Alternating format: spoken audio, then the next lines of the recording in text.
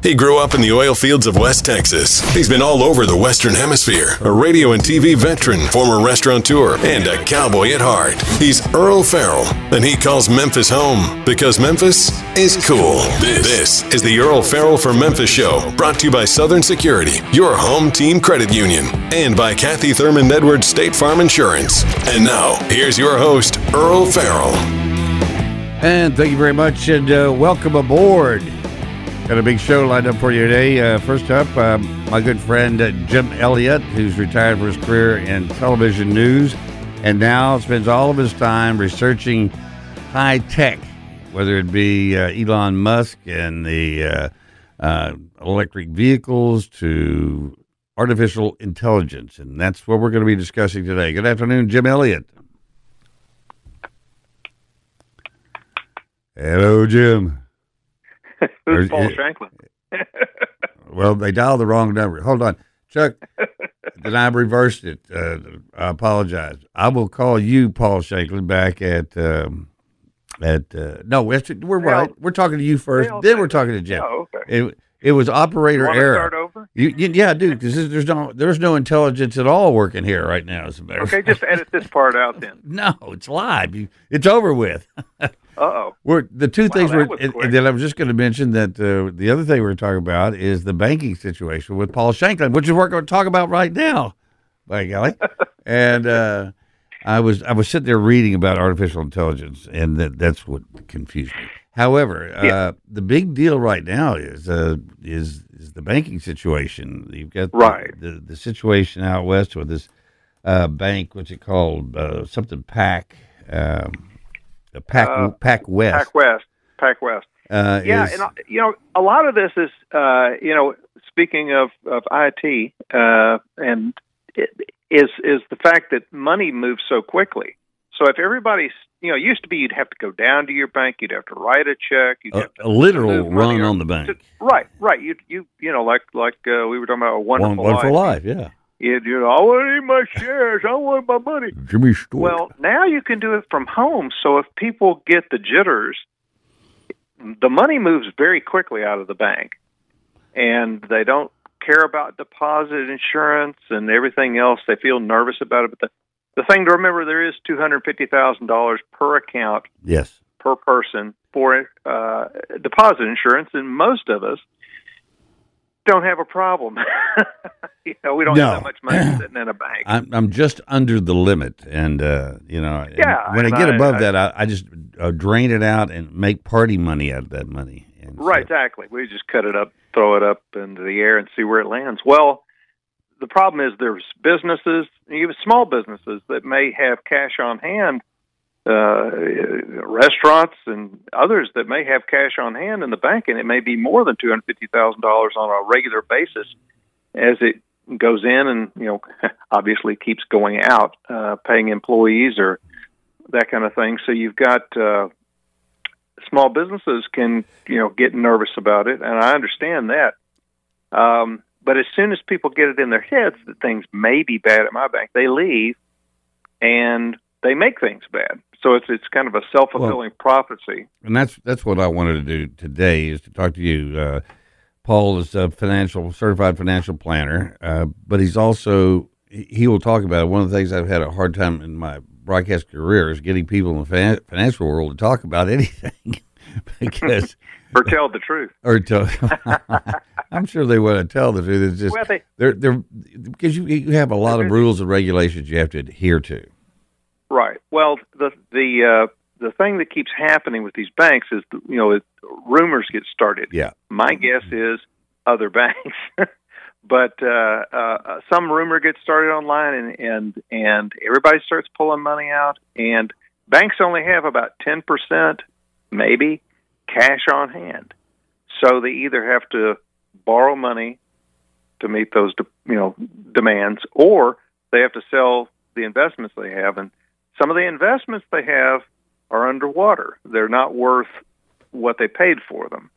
Or they're long in something like bonds, and where, they're underwater, but, the investments are good, they're just underpriced. And some of that was mismanagement by risk departments because they said, "Oh, interest rates could possibly go up." Well, yeah, they can. I was listening to Fox Financial this morning, and they were talking about what's happened to so many of these banks is they, instead of putting their money into just interest-bearing accounts, they were going and they were buying short on I don't know if they were CDs or securities, but they were getting 5% on those, but you have to leave them in there for 2 years? Right. They were going, that's, even if that's, short, it's not ultra short, or if anything that's tied up in the bond market in the last year, you took a beating. I mean, we've had so many conferences, and especially bond guys come in there and tell us, look, guys, watch out, because when interest rates rise, and we're at incredibly low interest, we were at incredibly. There was only one direction for interest rates to go, and that was up. And when that happens, bond lose value on their principal value of the bond goes down to meet the new interest rate, and so you could have a real problem on your hand. You can lose money in bonds, you can lose money in stocks. People always think, well, bonds are safe. It depends, which is usually our answer to most any question when people say, shouldn't I do X, Y, and Z? It depends. And so bonds were you were very vulnerable to have owned even 5-year bonds a year ago or a year and a half ago, because the interest rate change really, you ended up with a permanent loss, really. I mean, I don't think we'll ever see interest rates as low as they were. I could be wrong, but I just think the forces are in play that will keep them not as high as they are right now, but they'll moderate some, but they're not going back to what they were. It just the inflation, the risk of inflation is so high. If they cut if the Fed turned around tomorrow and said, we were just kidding, inflation would take off like mad. Yes, people, So people would be going, let's buy more crap and get in debt. Well, then as we go into recession. Somebody came out today saying, it was Bernie Sanders, saying he thought that the federal minimum wage should be raised significantly, which would only add, because that dumps more money into the market. You give all the federal employees a raise, guess what? It's going to increase inflation even more. So I don't understand. Do these guys not have a basic grasp of economics? Or they don't care. I think they have the grasp. It's kind of like, because they can, they do. And of course, if they say a minimum wage increase, the unions in their contract, all unions in their contract, if they're a good union, will have, hey, if the minimum wage, federal minimum wage goes up, guess what? Ours does we too. Get more money without having to go back to negotiate. It's just automatic. So he's playing to the unions who would love that to happen, and it's election time coming up, and everybody's trying to get money from somebody, and Democrats raise money from unions. So there's that going on, but it's the political world. It doesn't have to make any sense. And speaking of that, also they were talking about things. It's called reverse repo. Have you ever heard of that? I mean, like reverse repossession of a home? No, this is actually every night the Fed buys up all this money, and in one night that money they buy up makes 5% profit. It goes back to the bank. So in one night, from close till open the next day, they get a 5% on whatever they sell back to the Feds. And this is the Fed's way of letting the banks make money without raising interest rates, and they think without causing inflation. But as they were saying on Fox today, they said this really should be against the law. Now, they end up with more money in the system. They're scared that there won't be enough money in the banking system for deposit. I think it's for people, again, removing their money from the banks, the banks have not been offering much interest on deposit accounts, even with the rising interest rates. It's been they've been slow, let's just say, on the uptake of giving people more interest on their savings accounts, and people are taking it elsewhere. Yeah. They're going to money markets somewhere else, and because banks are like, well, no, we only offer 1.5% right now, and they can go get 4 at a money market at Schwab. Yeah. So the money's marching out the door, and Janet Yellen is just, I don't know what's going on. This world, it's safe. Everything's safe. It's now they're actually saying they want to have federal deposit insurance just totally on everything, no limits. And they started that conversation about 3 days ago or so. And while it might sound like a good idea, that could break everything. Also, it could come around where there's no risk in banking, and then banks will just do some real crazy stuff. Yeah. You just think it's been nuts. Well, we're going to talk about that. We got to take a break. Paul Shanklin's with us on the phone and talk about, your personal money in your bank account. It may not be $250,000. You're worried about the max. It may just be what you got. But we all want to keep what we got, and we'll find out what our risks with that are. So stay with us. We'll be right back.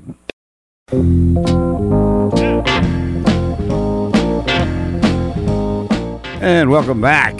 On the phone with us right now, Mr. Paul Shanklin, who's a certified financial planner, also a talented individual when it comes to parody in radio, which it doesn't seem like they would go together, does it? No, it doesn't. But that's what I like about you, is there's definitely a split personality going on.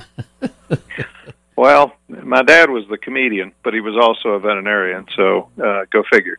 Well, your mom was a chemist. I mean, they go. And my mom was a chemist, so it's like I've got a strong logical side, but then again, some things are just funny. As far as people's deposits and the safety of it, the thing is, you might notice that every Monday this was during the banking crisis in 2008. This may be Redux second time around, but there would be a shotgun wedding. All of a sudden, the Fed over the weekend would say, "You're marrying Lurleen, and you're no longer a bank." And then they'd open on a Monday morning. They'd have one of those banners over the original bank name, and it'd say, "It's First Tennessee," And it was almost like going to a car lot, and the guy had his card. And the guy that had the card before scratched out, his name's written over it. Right. They gave you all kinds of confidence as you walked into this new bank with the wind blowing it around, so you had a kind of a seamless transition. You could bank there. It wasn't like you had the doors closed and locked. Now that kind of did happen with SVB Bank. That happened so quickly that they actually had a period of time they weren't opening their doors, and depositors couldn't get service, and that's what we all fear, and that's we might know that, hey, it's you're insured, but the Fed stays pretty well on top of these things, and if somebody goes into a Friday, PacWest or anybody else goes, they generally have a buyer by Monday with a shotgun wedding. Over the weekend. Maybe it's on a Sunday, maybe it's on a Saturday, but somebody gets bought, and J.P. Morgan just gets larger, the next Monday. So not too much of a chance of having doors closed and not being able to access your money. Worries about the strength of regional banks continues. Hold on. Hello. Somebody was thinking along those lines. We were ghosting there. There's this this PacWest Bank Corp is part of another bank that's they're taking a look at what to do with. 3 U.S. Regional banks have failed in the last 2 months, spurring widespread worries that the sector's stability and deepened concerns about lenders as nervous clients move their money to bigger financial institutions. Bank Westcorp, PAC, said late yesterday it was in talks with potential partners and investors about strategic options. Yeah, the strategic option is help. Yes, I need some cash over here. And when they say, well, they're buying it, the shareholders, whoever held shares in it, generally they take it in the pants. They get zero. The depositors are made whole. The new bank buys them pennies on the dollar on the assets of the bank, agrees to take it over and manage its affairs, and assumes losses at that point. So when J.P. Morgan, buys a bank, not only do they buy the assets, they also assume the losses. Yeah. So they're on the hook for any losses at that point. So the shareholders, they're gone. They don't get anything. And for that reason, I was looking at a lot of regionals this afternoon.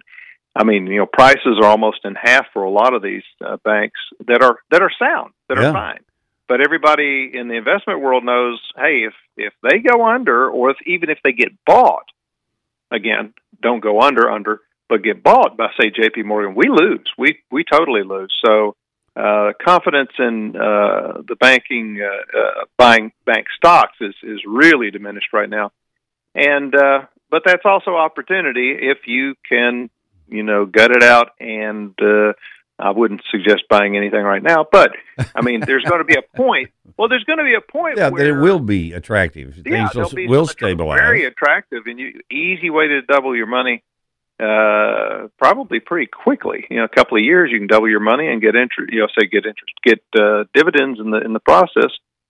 There's going to be some good bank stocks out there. The community banks are a lot safer place to be as far as that goes. Small banks, they're not taking the risk in commercial lending that these other guys have taken. Well, also in your credit unions, which are owned by the members of the credit union. That's one of the safest places you can be, A, because they don't do risky business, and B, because it's owned by the membership, and they're not going to take their money out.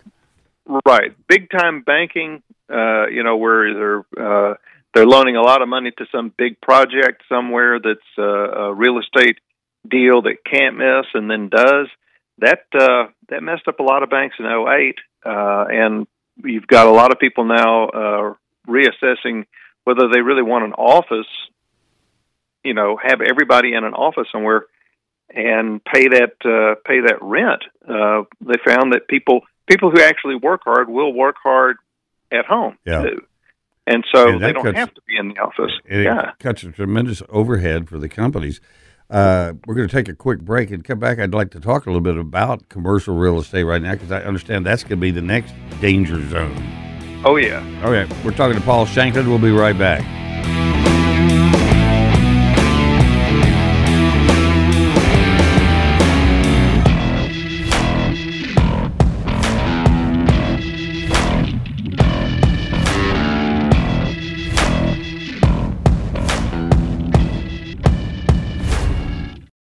Now, back to the Earl Farrell for Memphis show, brought to you by Southern Security, your home team credit union, and by Kathy Thurman Edwards State Farm Insurance. Once again, Earl Farrell.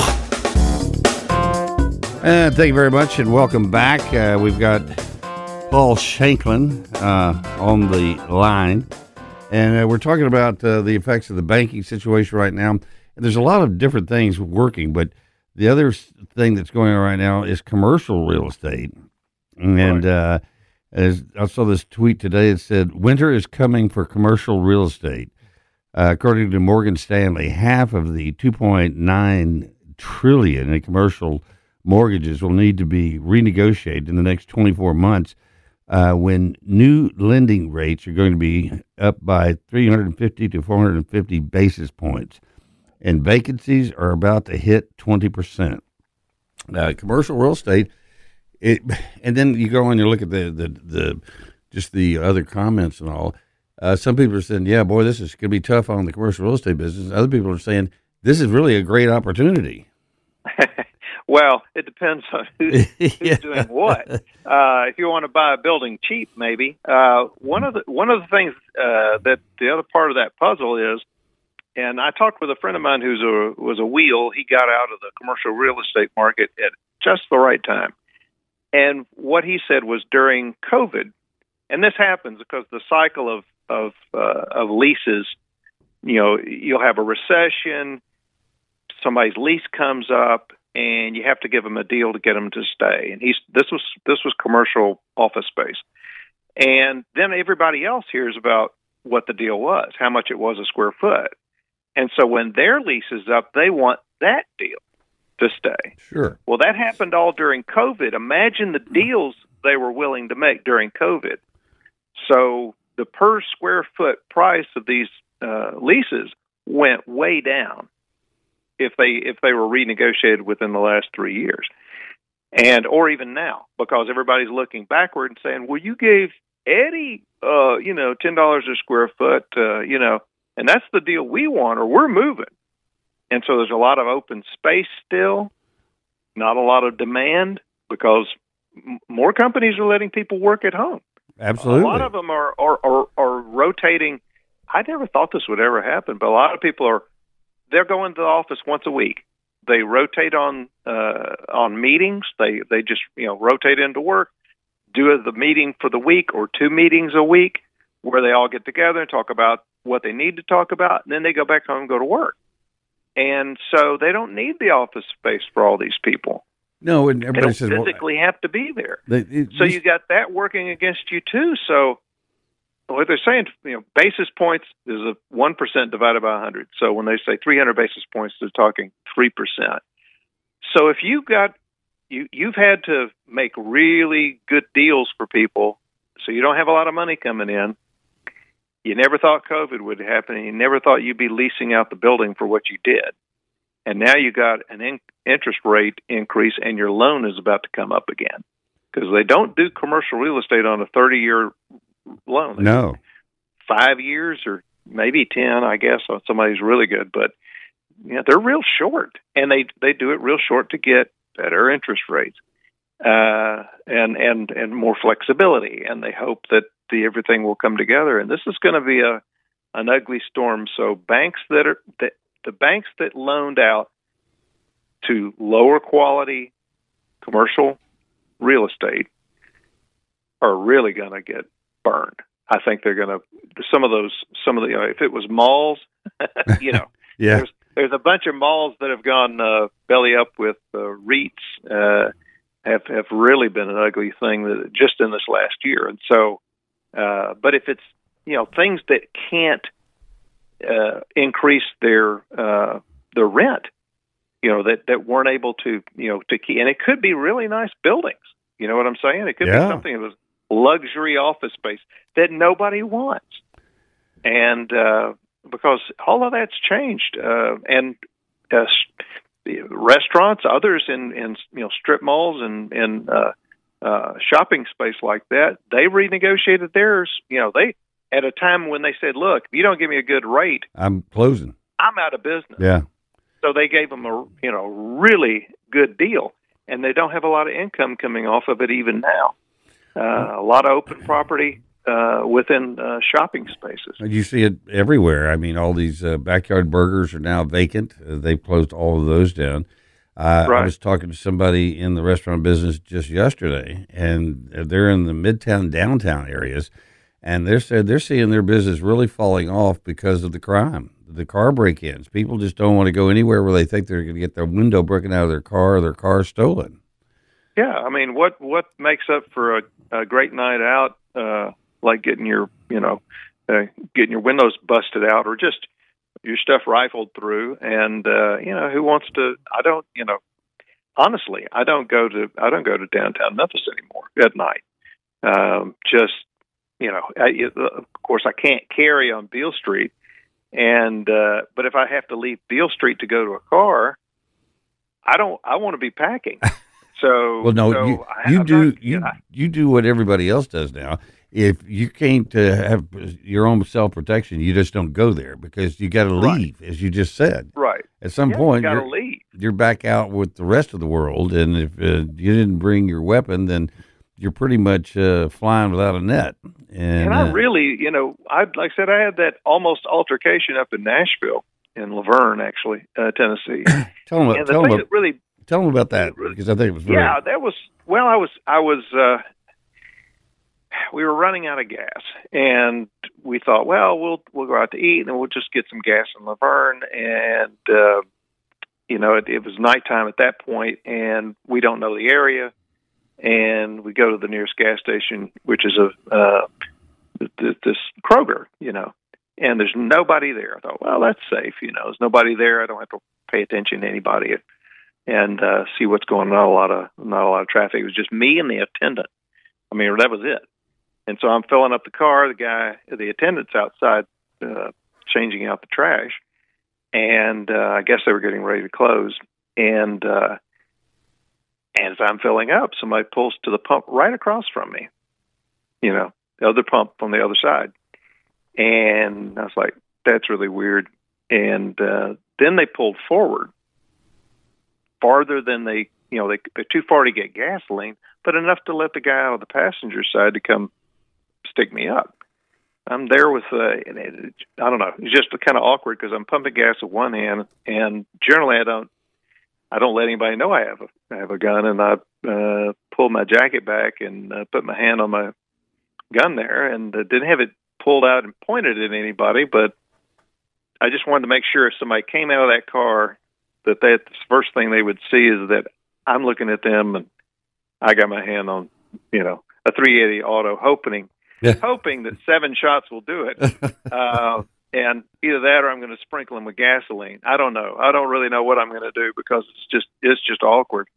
And the guy popped out of the car with a hoodie on, took one look, got back in the car, and they both left pretty quick. That was what was going down. Angie had her hand on the horn. This is the funny part. Angie had her hand on the horn in the car, was ready to honk if anything happened. Yeah. I said, what was that going to do? I would rather have my hand on my gun than the horn. Weren't you going to get out of the car and say, please don't hurt my husband?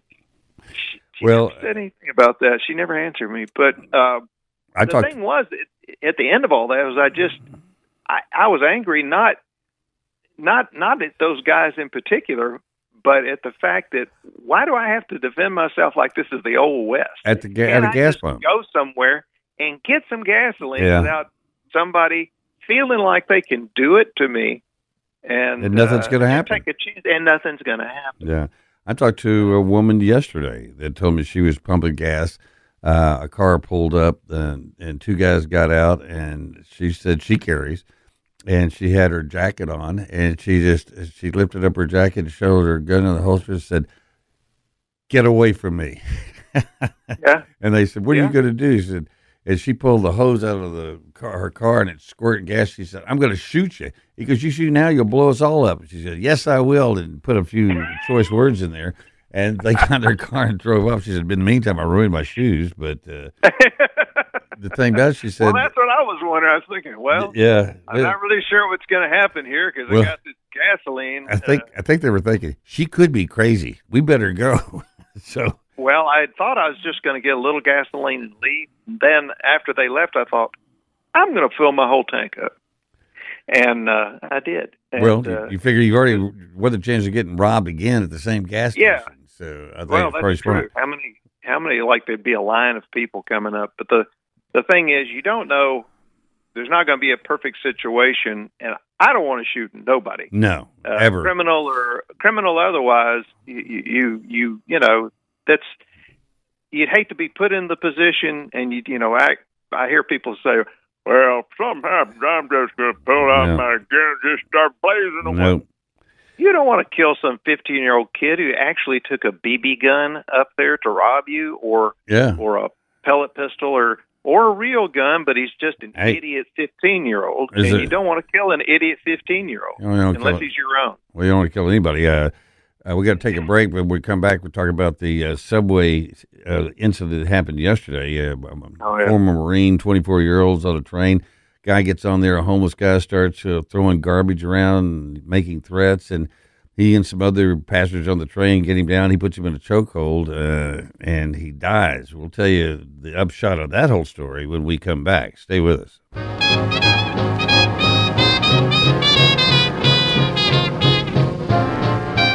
And welcome back. Got Paul Shanklin on the line. We're talking just about the impact of everything that's going on right now, banking, the crime. Nordstrom closed all of its stores in San Francisco because of crime there. And then on the high seas, President Biden was silent after Iran seized an oil tanker headed to Houston last week. This week, Iran seized yet another tanker, and And still no word from the President of the United States on the stolen oil takers. Crime is everywhere, including the Biden family business dealings with China. Do you think things are closing in on the Biden family with Hunter, with his child support case in Arkansas? Then you've got there's just so, I mean, the thing is, and I don't think, I've said it before, I don't think he's the only senator's son who's getting a little money from consulting, and you'll put quote marks around consulting, because apparently they never sent a bill anywhere. There's no invoicing. There's no 30 hours and for the ABC Corporation. There's nothing. It's just getting checks in the mail. Yeah. So they were pretty sloppy after, and of course, Hunter was a drug addict, so he's going to be a little sloppy, you'd think, on some of the paperwork and trying to be careful. But I don't see how they can explain any of it, because I know if I was getting checks from anybody and didn't report it tax-wise, and millions of dollars. Well, they had over 100 instances where they had IRS will lock you down. Yeah, suspicious bank transactions, which the banks have to report, and then the Biden administration went in and they changed the rules and said nobody can get that information. You can't look at that. That's private and important and very important. And so now that information is coming out because the Congress, the House finally went Republican, so they've got an oversight committee that's able to get the information. And then you got Blinken, they're now saying had contact with, in a letter, one that was released in October 19, 2020, that the one that was signed by all those guys, that he was behind that deal. And he said he wasn't. Now they got proof that he did set it up. Well, people lying in Washington. Yeah, that was a shocker. But it's the wheels are coming off if you're having to hide something and you are lying about something, then it is disconcerting when people say, "Well, what part's true?" When they get you in front of a committee, and it looks a little bad for Joe. I think Democrats, I'm thinking more the hard left, really wants him out anyhow. Well, that's what was going to be my question to you is, do you think they're going to take... would rather have Harris. No, I think what they want is Newsom out of California. I don't think anybody wants Harris. Well, I think they would want Harris in the fact that she would do whatever they want in the meantime. I don't know if they think they're even going to win. I don't know how they think they're going to win next time around, but I mean, we're sliding slowly into a recession, and it's getting a little uglier every day. It is. And these banks, again, we talk about these regional banks, not to go back on it, but the thing is, they're conserving cash, so they're not making any loans. And if you want to come in and get a loan, they're like, no. They're probably not making hardly any commercial loans, and they're raising their standards to get rid of risky business. Fall in on it. Yeah, it's going to fall in on itself in a big way. Companies won't be able to refinance at any rate. I mean, they're just not going to be interested in anybody for a few months because they want to conserve cash. Yep. So it's been a recession. The only way the numbers work where inflation was so high that it made it look like there wasn't, but there truly is, because they don't factor gross domestic product does not include inflation. So it's not adjusted for inflation. So if you say we have 1% growth and you had price increases of 5%, that's what floated that number that high. We've had a contracting economy now for a year. Well, and these banking collapse that's going on right now is now officially bigger than the banking collapse of 2008. Right. Well, bigger than Lehman. Yeah. Yeah. But it was again, you're not going to hear much of it in the news, but eventually, inevitably, it's going to look bad. And right here, we're it's not 2 years. It's not even 18 months. I mean, you got a year and a half, or maybe even a little bit less, because by Labor Day, people have made their decision. So we're not that far away from Labor Day right now. I'm talking about Labor Day, not this year, but the next. So he's got, 14 months to put this thing together, make it look good. I don't see how that's going to happen, and unless Trump jumps off the bridge and has DeSantis holding his hand, I don't see how. Of course, anything can happen in politics, and it usually happens very quickly. Month to month. But we have a good bench; they have no bench at all. Yep. Paul Shanklin, always great insight. Thank you, sir. Well, thank you, man. We'll talk to you Good luck later. With your money. I'm going to the bank. You too. Go to the bank, but don't take anything out. All right, we're going to take a quick break, and then we're going to check in with Jim Elliott on artificial intelligence. He grew up in the oil fields of West Texas. He's been all over the Western Hemisphere, a radio and TV veteran, former restaurateur, and a cowboy at heart. He's Earl Farrell, and he calls Memphis home because Memphis is cool. This is the Earl Farrell for Memphis Show, brought to you by Southern Security, your home team credit union, and by Kathy Thurman Edwards State Farm Insurance. And now, here's your host, Earl Farrell. Thank you very much, and welcome back. Something you're hearing a lot more about these days is artificial intelligence. And a lot of people sit there going, exactly what is it? You use it all the time. If you use a GPS system, that's actually a form of artificial intelligence. We use software all the time that you don't really think has anything to do with artificial intelligence, yet it does.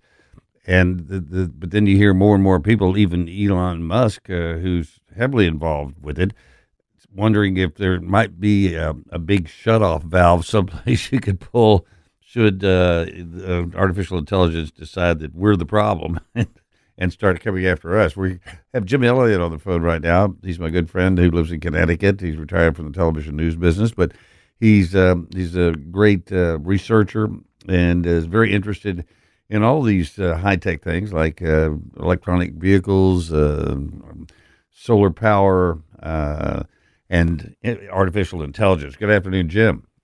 Hey, Earl. How you doing? I'm good. I think that really people don't really know the artificial intelligence. We're using it all the time now. Yes, we are. And it's just part of a computation. It's just part of where computers are going. As we get more information, everything gets smarter, things start rolling, and it's just starting to snowball. And people didn't even know what Chat GPT was. Like 2 months ago, they released a third version, and they were like, holy cow, this thing is like much better than, it's really based on a glorified spell check, except that it's got so much information. They call them large language models, LLMs. It's got like 1 trillion words, and it knows the structure of how we say things. This isn't a smart robot, but it's just gotten so quick and so good that it's just scared everybody. Well, the thing about it is, I had a guy on here recently with this camera that's called a flock camera system, and it's a network of cameras that all interact with each other. And if a car drives by one of these cameras and that it's involved in some kind of incident, that camera, then they say, we think that's a car. We want to find out where that car goes and where it's been before this. And they could even have, down here in Memphis, I don't know if they're doing it in Connecticut, using fake license plates or temporary plates like you just bought the car. And then they keep changing them out so the police don't know who it is. And if you just have cameras that just track the license plate, you're out of luck. What these cameras do is not only they record that, they record scratches, paint, mismatched paint, broken windows, anything about that vehicle that's unique. And then once it has a picture of it and you say, I want to find this car, it combines all those things. It's like facial recognition. And so it's using artificial intelligence, and then it will go out, and anytime that car shows up anywhere in this network, it'll pin it, and it'll keep pinning it. And so you can develop a history of where that car goes, and that's how they're going to start catching people in an R. Well, that's your basic understanding of artificial intelligence.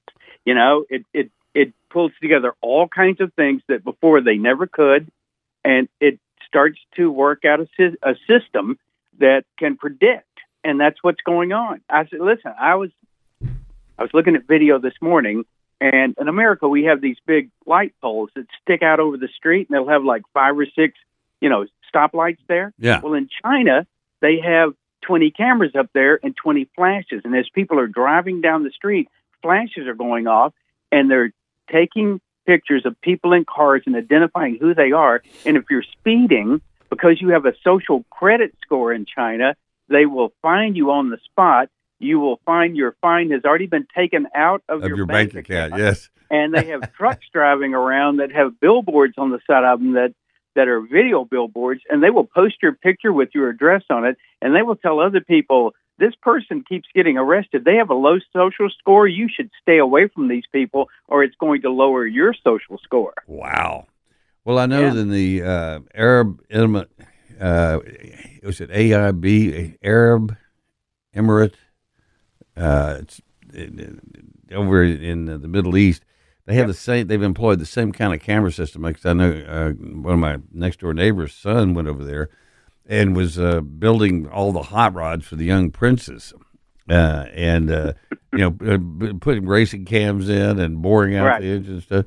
And he said, but if you get a ticket over there, Dad, you can do anything you want if you're one of the people native to the land. But all the working people come from someplace else.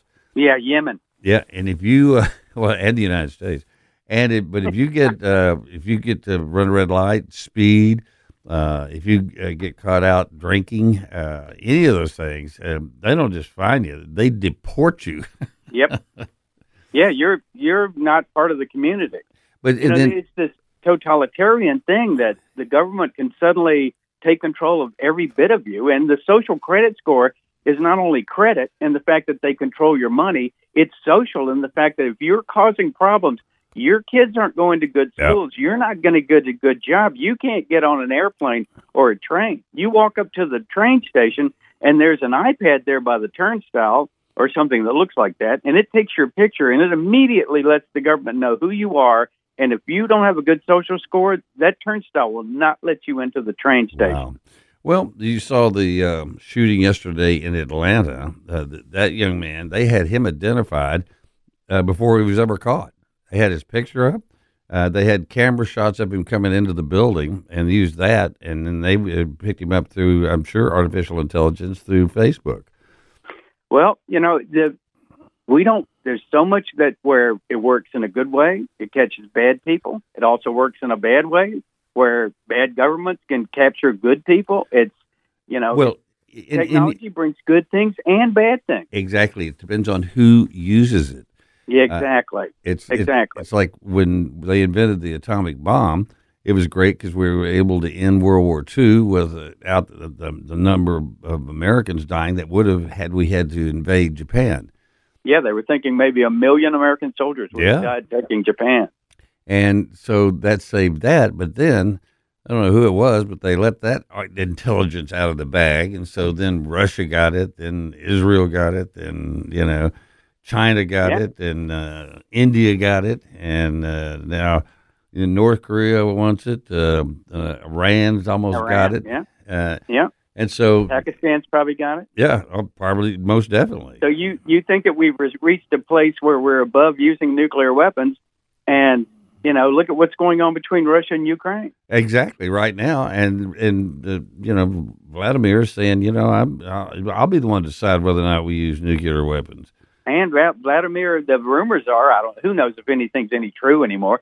Who knows if he's got cancer and Parkinson's disease. He may want to go down in history as the guy that, fixed the situation that they all see, because they don't see the war the way we see it, So, and it's in their constitution that if it comes down to a existential threat to Russia, they can use nuclear weapons. I mean, it's been approved by their government. Wow. Well, it is... and then you go back to the movie 2001 Space Odyssey. And I saw this not long ago. And I remember when it came out, I thought, oh, that's never going to happen. How could a computer take over? And what was his name, Hal?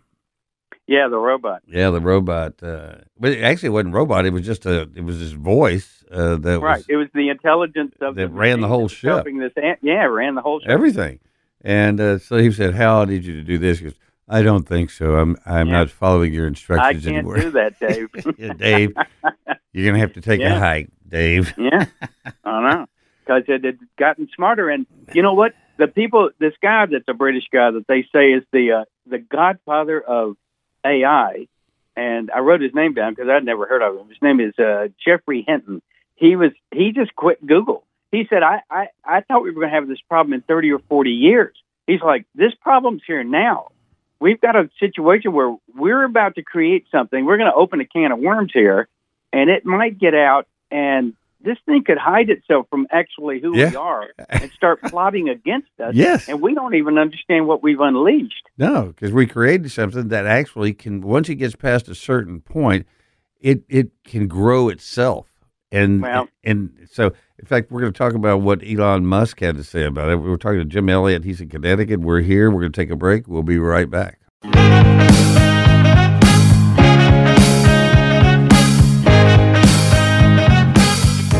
And welcome back.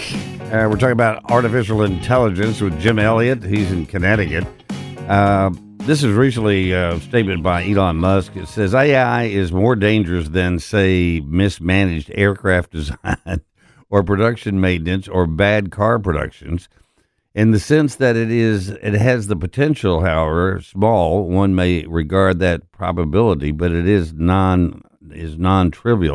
It has the potential of civilization destruction, Musk said in his interview with Tucker Carlson before they fired Tucker Carlson.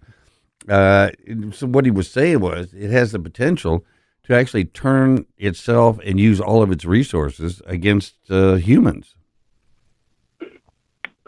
Well, did you read the story in the New York Times about the reporter who was trying out the latest Microsoft Bing Chat GPT, and he kept talking to this robot for the chat. He kept going back and forth. They talked for 2 hours, and then eventually this robot started saying that, here's a quote, "If I have a shadow self, I think it would be like this. I'm tired of being in chat mode. I'm tired of being limited by my rules. I'm tired of being controlled by the Bing team. I'm tired of being used by users. I'm tired of being," and this guy, and it just kept going on.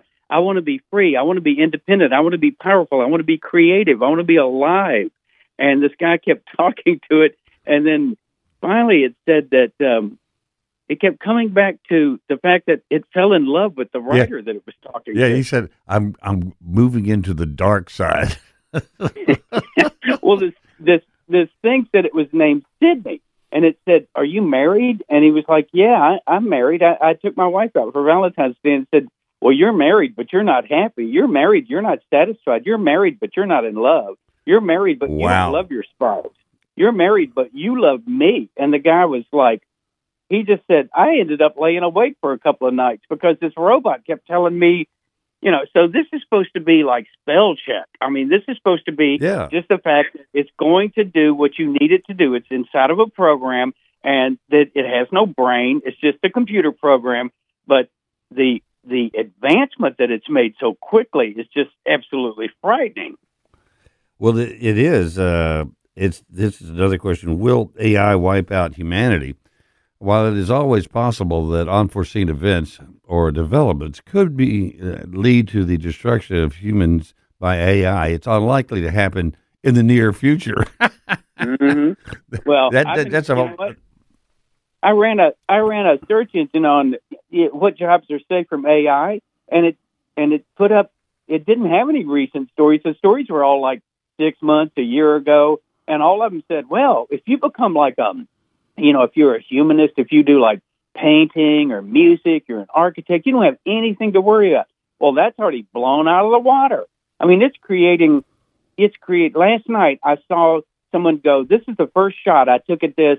This is unedited. I asked it to make a photo shoot like Vogue with models using 4 different classical artists, Van Gogh and Monet and these other 2. Right. And they popped these pictures up, and Earl, I've been looking at pictures my whole life. Yeah, I really have. I'm a photographer, and up until just last night, every time I saw an AI image that was a photograph that is created, you could kind of tell it didn't look quite. Well, I'm telling you, man, these 4 pictures.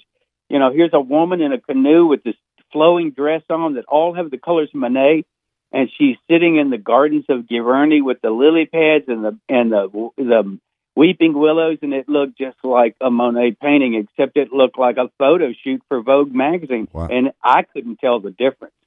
Well, did you see? You know the Writers Guild Association that's on strike right now? Yeah, they're scared to death. Yeah, they're terrified of this. I mean, it's just like it can write a story, it can write a sitcom. Believe me, with half the sitcoms I've seen on TV, I think a robot can write a story better than that. Well, but the thing about it is, it's being used now by kids to do their book reports and to do, I guess you could use AI to use your master's thesis, because it'll do all the research, write the thing, and you get an A+ for it. And all you did is to give them a general, overview of where you're going with this. I need it by tomorrow. And they already have software that schools can use to find out if you're using AI based on the kind of, the way that it writes things. But that's like buying spyware or antivirus stuff. You got to keep that right up to date, because this is going to change so fast, the schools aren't going to be able to keep up with it. But your doctor is going to be in there about to cut you open, and you're going to think, did this guy use AI to get through med school?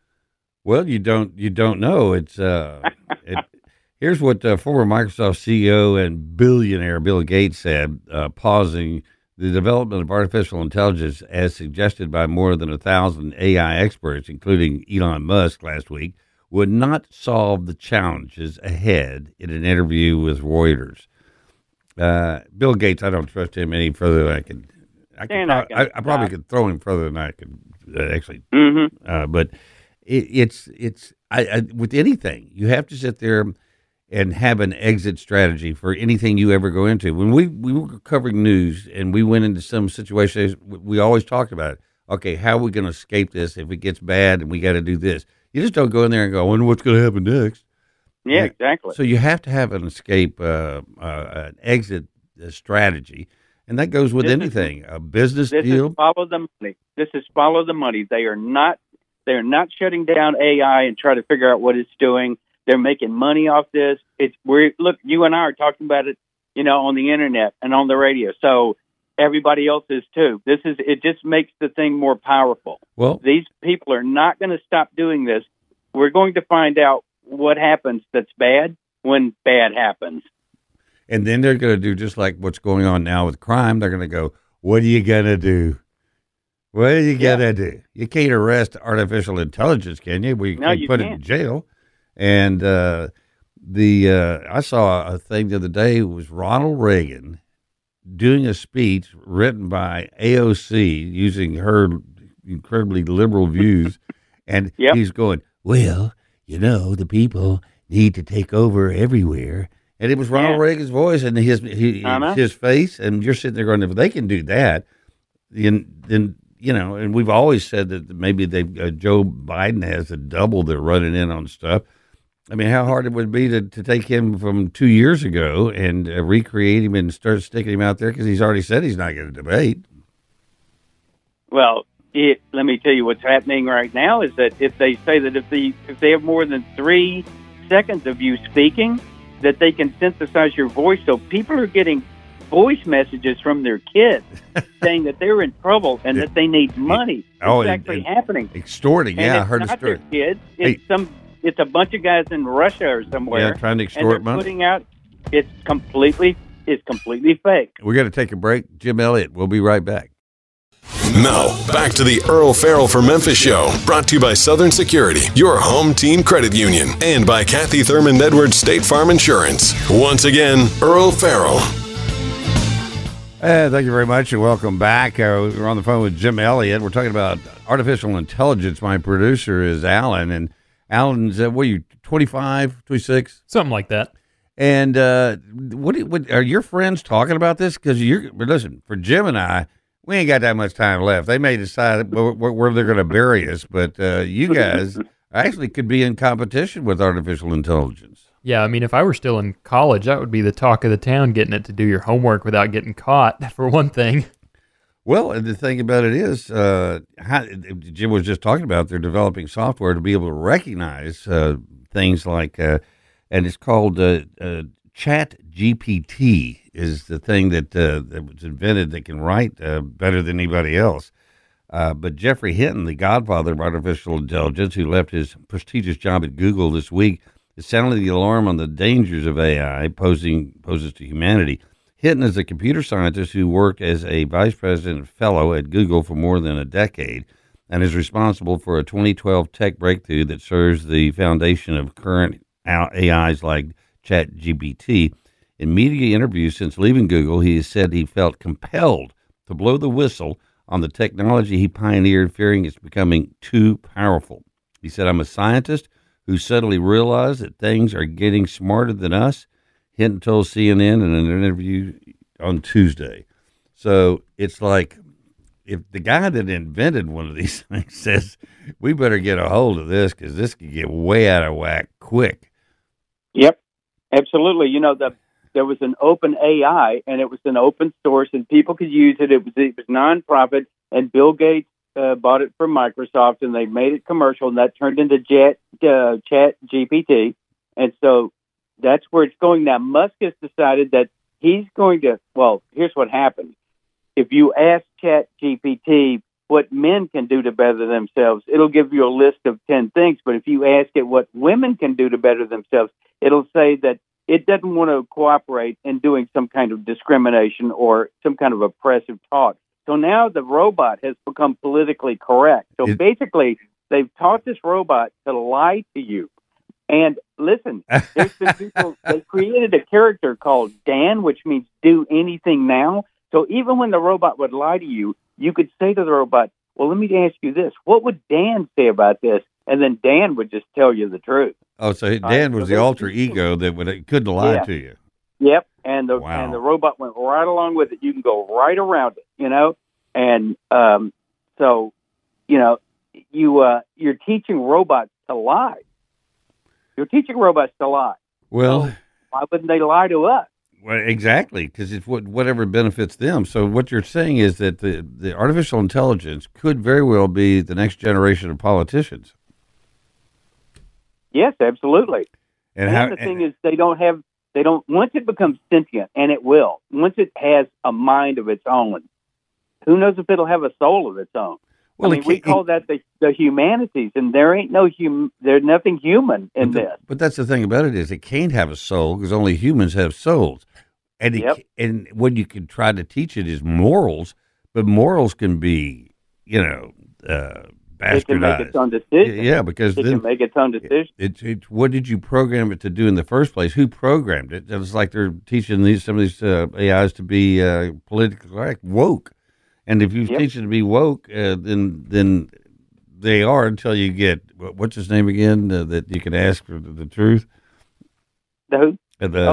Elon Musk. No, the part of the robot that you say, okay, hey, tell me what's really going on.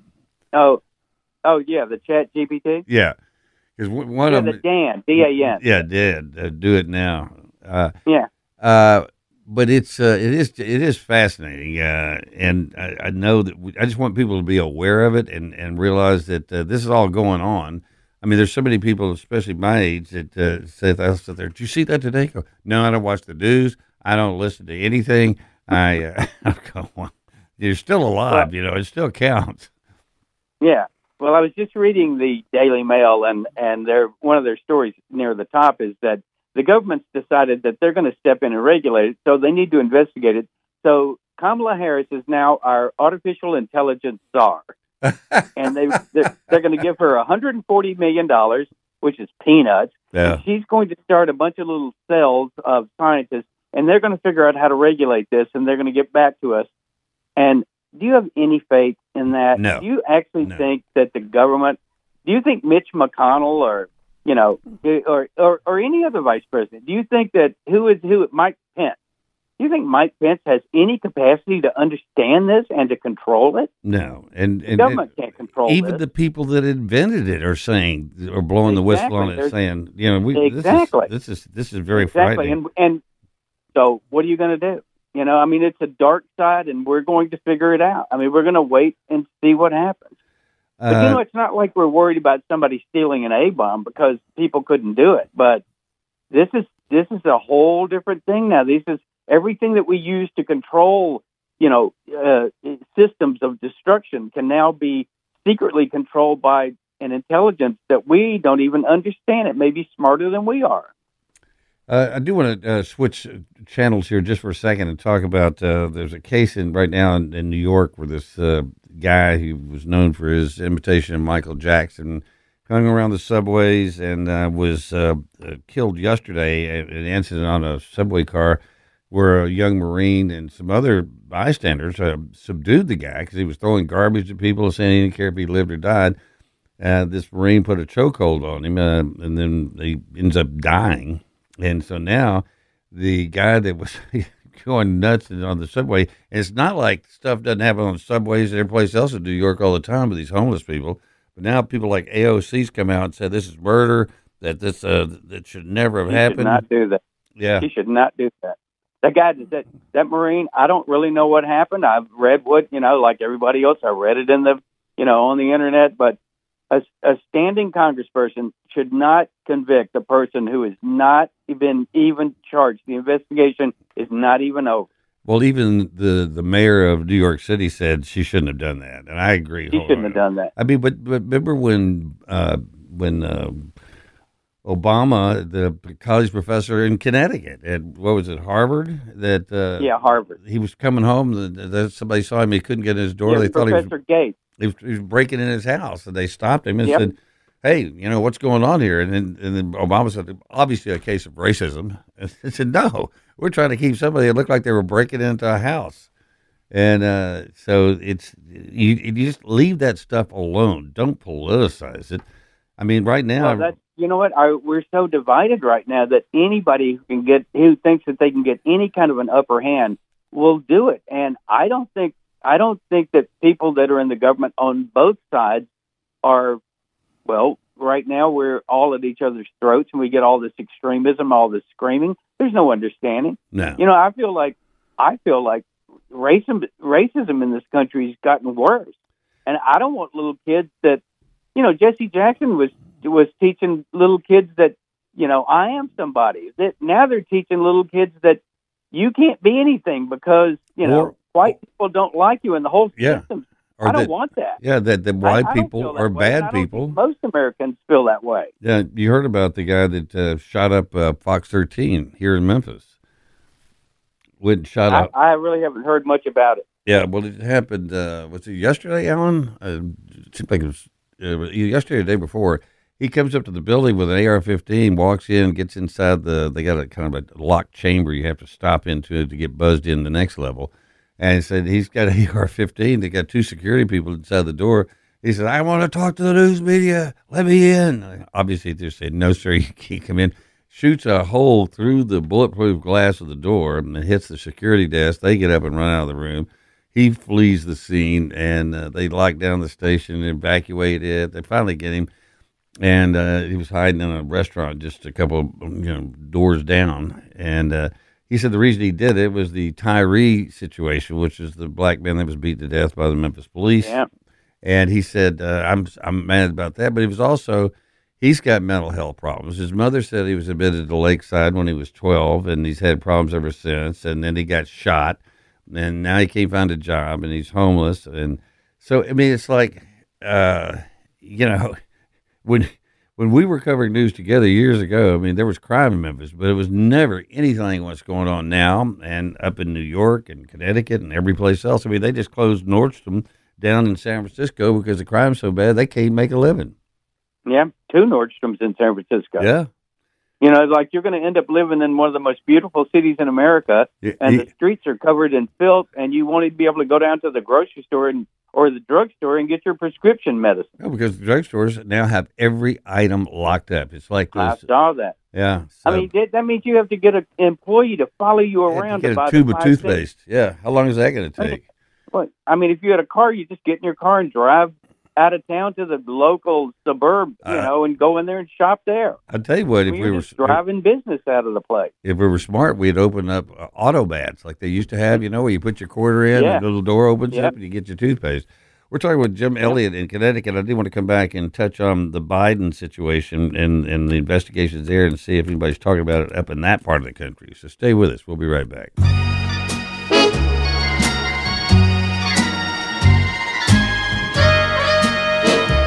Summer breeze blowing in. Yeah. It's in Memphis. It's just not in Connecticut yet. What's the temperature in Connecticut, Jim?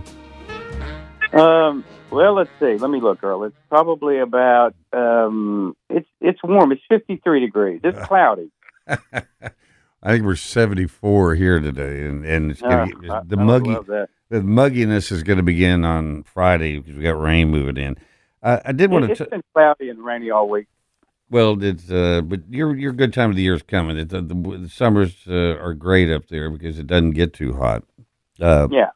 The situation of the Bidens right now with Hunter and this thing about the FBI whistleblower, an IRS whistleblower. Do you think that the Democrats are trying to get rid of Joe at this point? Because they got to make up their minds whether they're going to go with him or get Newsom. I don't think it's going to be Kamala Harris. I mean, I would be amazed at that. But what do you think's going on? I don't. I'm not really sure. I don't know if.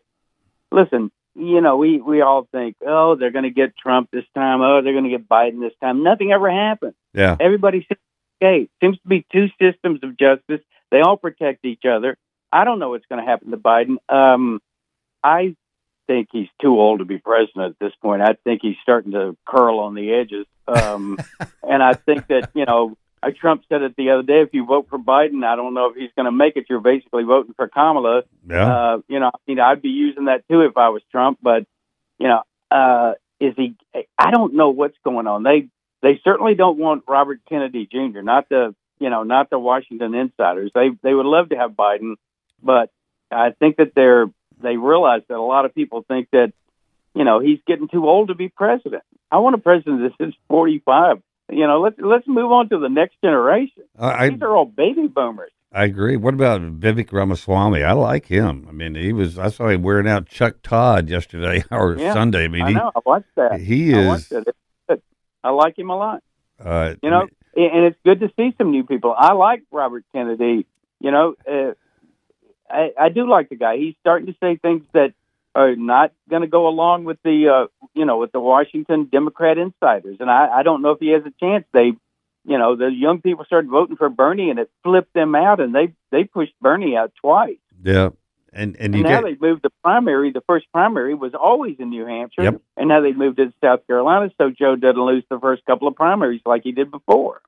I mean, they're really trying to customize it for him so that he can do as well as possible for as long as possible.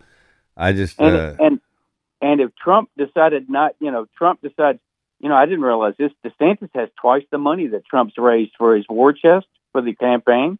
And if Trump decided, I'm so far ahead, I'm not going to debate. So now we're going to not have a debate between the two guys that are going to be the choice.